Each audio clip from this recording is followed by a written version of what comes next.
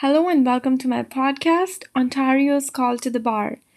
I'm your host, Aditi, and today we will be discussing methods of carrying out business in Ontario. There are 7 methods of carrying out business in Ontario, and to be honest, we all know about these methods because we have studied them in school or read about them elsewhere. So let's hear them out. They are sole proprietorship, partnership, co-ownership, corporation, joint venture, franchises and licenses, and the last one, not-for-profit organizations. Simple. We all know about these things. It's not a surprise. But now we will be touching on some of the legal issues, not issues, legalities of these methods. So let's dig a little deeper. Starting with sole proprietorship. It's the most basic and inexpensive form of carrying out business, and all benefits and obligations exclusively fall on the sole proprietor. But despite that, a sole proprietor can limit personal liability through insurance. Now let's talk about names of the sole proprietor business.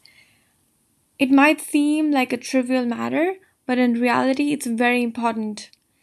Ontario's Business Name Act says that no individual shall carry out business or identify his or her business to the public under a name other than his or her own name unless the name is registered by that individual with the Ministry of Government and Consumer Services. Let me read that again. Ontario's Business Names Act says that no individual shall carry on business or identify his or her business to the public under a name other than his or her own name unless that name is registered by the individual with Ministry of Government and Consumer Services. Therefore, as a best practice, the sole proprietor must register its name with Ministry of Government and Consumer Services. This name needs to be registered and renewed every 5 years with the ministry. So, as I said, it seems like a trivial matter, but it's not. And I think the purpose of this rule is to maintain consistency, even though it's a one man show or one woman show in a sole proprietorship scenario. But if you change the name, it can create confusion. So it can either be the sole proprietor's personal name or the name that is registered and as a register with the ministry. And as a best practice, we must register it with the ministry and renew it every 5 years. I think the reason for renewal is to ensure that only active businesses are in the registry of the government, because a lot of times people start a business and they do not continue. Yeah, so that's sole proprietorship. Moving on to partnership. It's when two or more legal persons, by legal persons I mean humans and corporations, come together to carry out business to earn profit. It's called partnership. It is relatively less expensive with fewer legal formalities. Partnership is not a legal entity separate from its partners, unlike corporations, which we all will examine in a few minutes. There are 3 types of partnerships: general partnership, limited liability partnership, and limited partnership. Now, I've created short forms for all this. General partner is GP, LLP is limited liability, and limited partnership is LP. So, GP and LLP are governed by Partnership Act, and Limited Partnership LP is governed by Limited Partnership Act. So let's look at GP now. In GP, All the general partners have unlimited liability for the debts and obligations of partnership. Before we move on to LLP or LP, it must be noted that in partnership, there's a distinction between partners' property and partnership property. Partners' property is what they own personally, whereas partnership property is any property acquired by the firm solely for the purpose of carrying on business. So if a partner donates $1,000 to its own partnership firm, it's no longer that partner's personal property, it becomes the firm's property. Okay, now that we have that clear, let's look at LLP. In LLP, in case of debts or claims, the assets of LLP are available to satisfy them. Therefore, a partner's interest in partnership property is not protected from claims against partnership. That's why we looked at the distinction between property. So if somebody sues a partnership firm, no matter how much money who has donated in the partnership, that whole money can be used to satisfy that debt. And a partner cannot say that, oh my gosh, I paid so much money, and you cannot use it. You cannot claim that money. It's partnership property now. Moving on. Another interesting thing to note is that partners are in LLP, partners are only liable for their own negligence or negligence of employees under their direct supervision. Therefore, a judgment against LLP is not enforceable against other partners not involved directly or vicariously in the claim. How interesting is that? Awesome, right?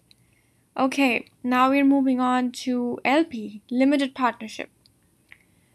It is a firm or an organization which has general partners and limited partners, one or more general partners and one or more limited partners. And as you can guess, general partners have unlimited liability, whereas limited partners has liability limited up to the contribution they've made to the firm or the agreement they have signed. That's all. That's all partnership is all about right now. So don't forget the distinction between partnership property and partners' personal property. Okay, now we're looking at co-ownership. Co-ownership is basically when two or more persons jointly own a property. And think of it as this piece of land which is owned by A and B. They own it together. They are co-owners. As simple as that. But it might sound like partnership, but it's not. So let's see why it's different from partnership. There are 3 points that will draw its distinction from partnership, and they are: so number 1, level of interest. Co-owners, each co-owner is free to deal separately with its property, unless such freedom is obviously limited by an agreement. So go back to that example, a piece of land owned by A and B. They own the land 50-50. A can do whatever the heck A wants to do with its 50% of the land, and B cannot interfere with that. And the same goes for B. That's co-ownership. It's not the same in partnership. Partners have no separate interest in property. Their right only lies in partnership interest and not in the assets of the partnership. The second point of distinction is agency. Co-owners are not agents of each other, whereas partners are. In fact, in partnership, depending on the agreement, business decisions can be made by majority partners against the will of minority partners. Interesting, right? The third distinction is tax benefits, but unfortunately we won't be touching on them today. Moving on to corporation. Corporation is the most common form of business organization. Corporation is a separate legal entity and is different from its owners, as we noted a few seconds ago. That means corporation is a different person from its owners. Who are the owners? They're shareholders. Therefore, a corporation can own property, carry on business, earn income, pay taxes, has rights and liabilities separate from its shareholders. Shareholders' liability is different and corporations' liability is different. Shareholders' liability is strictly limited to the value of assets that they have transferred to the corporation in the form of money, property, past services. This limited shareholder liability can only be curtailed if and when the shareholder gives it up by giving a guarantee in their personal capacity. So it's only up to the shareholder whether he or she wants to give up that limited liability privilege. Just make a note that there's a lot of talk about liability in business law because it's a risky thing. There is obviously a lot of profit, but there's also a lot of risk. So law really deals a lot with liability and how it will be treated in different situations. Okay, now that we've looked at shareholders' liability briefly, let's look at dissolution of corporation. Dissolution is an important issue and can be done by three ways. First, majority of shareholders. If they decide to dissolve the corporation, it can be done. Second is through a court order, and third is through the law. Simple. Moving on to joint ventures. Joint venture has no definition, and therefore it's basically two companies coming together to perform business activities, and therefore it's the best practice to have an agreement to avoid confusion. The agreement should contain the nature of activity, the contribution that should be made, the share of profits and losses, duration, management, and dissolution. Members of joint venture retain their ownership interest in property used in joint venture, unlike in partnership. So therefore, in case of a debt or claim, members of joint venture can claim ownership of a joint venture property and try to protect it. Remember the partnership example that I gave earlier, where partners have come together and one partner has given $1,000 and they're being sued. The partnership firm is being sued. The partner cannot claim that $1,000 that he or she has given to the firm. But in joint venture, one of the members of the joint venture can claim. That's the difference. So, yes, another interesting thing. Now we're moving on to franchises and licenses. There are two terms that we should note. It's franchisor and franchisee, licensor and licensee. So the one ending with or is the one who gives it, and the one with e is the one who's receiving it, franchisee. Okay. So both licensees and franchisees receiving, the people on receiving end, are called independent contractors. That's what I wanted to make clear before we dive into franchise. So when we look at franchise, just imagine we're talking with McDonald's. It makes it simpler to explain. It is contractual relationship where the franchisor transfers intellectual property rights for commercial activity in accordance with prescribed operating method to the franchisee. Its advantage is that it allows the franchisor, the owner of the information, to expand its business easily because the franchisee uses its capital and borrowing capacity to establish franchise outlets. That's how we have so many McDonald's out there.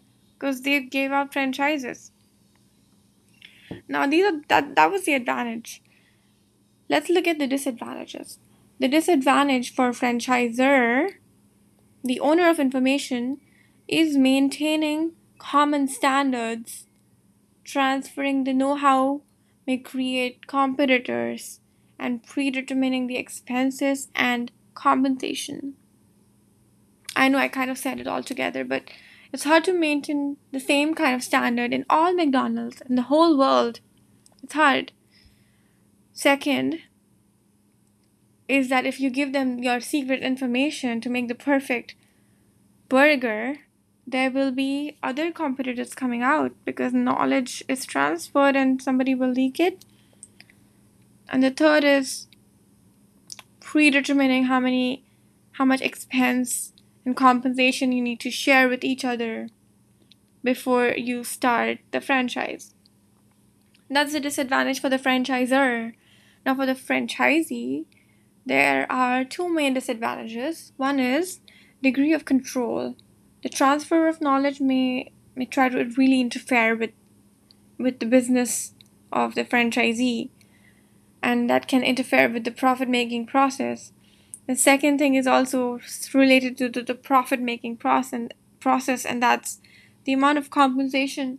The franchisor may think that he or she has this great information about burgers and smoothies, and most of the compensation should go to the franchisor, and the franchisee may say that, okay, I'm doing all the work, it should come to me. That could be a problem, right?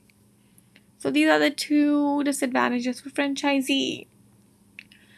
Since these disadvantages have a significant impact on business, there is a law to protect both the parties from unfair situations.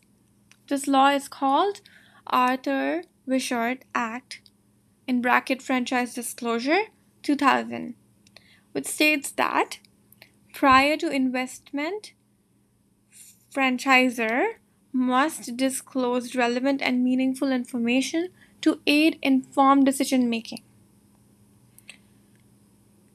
So I don't think it needs any explanation.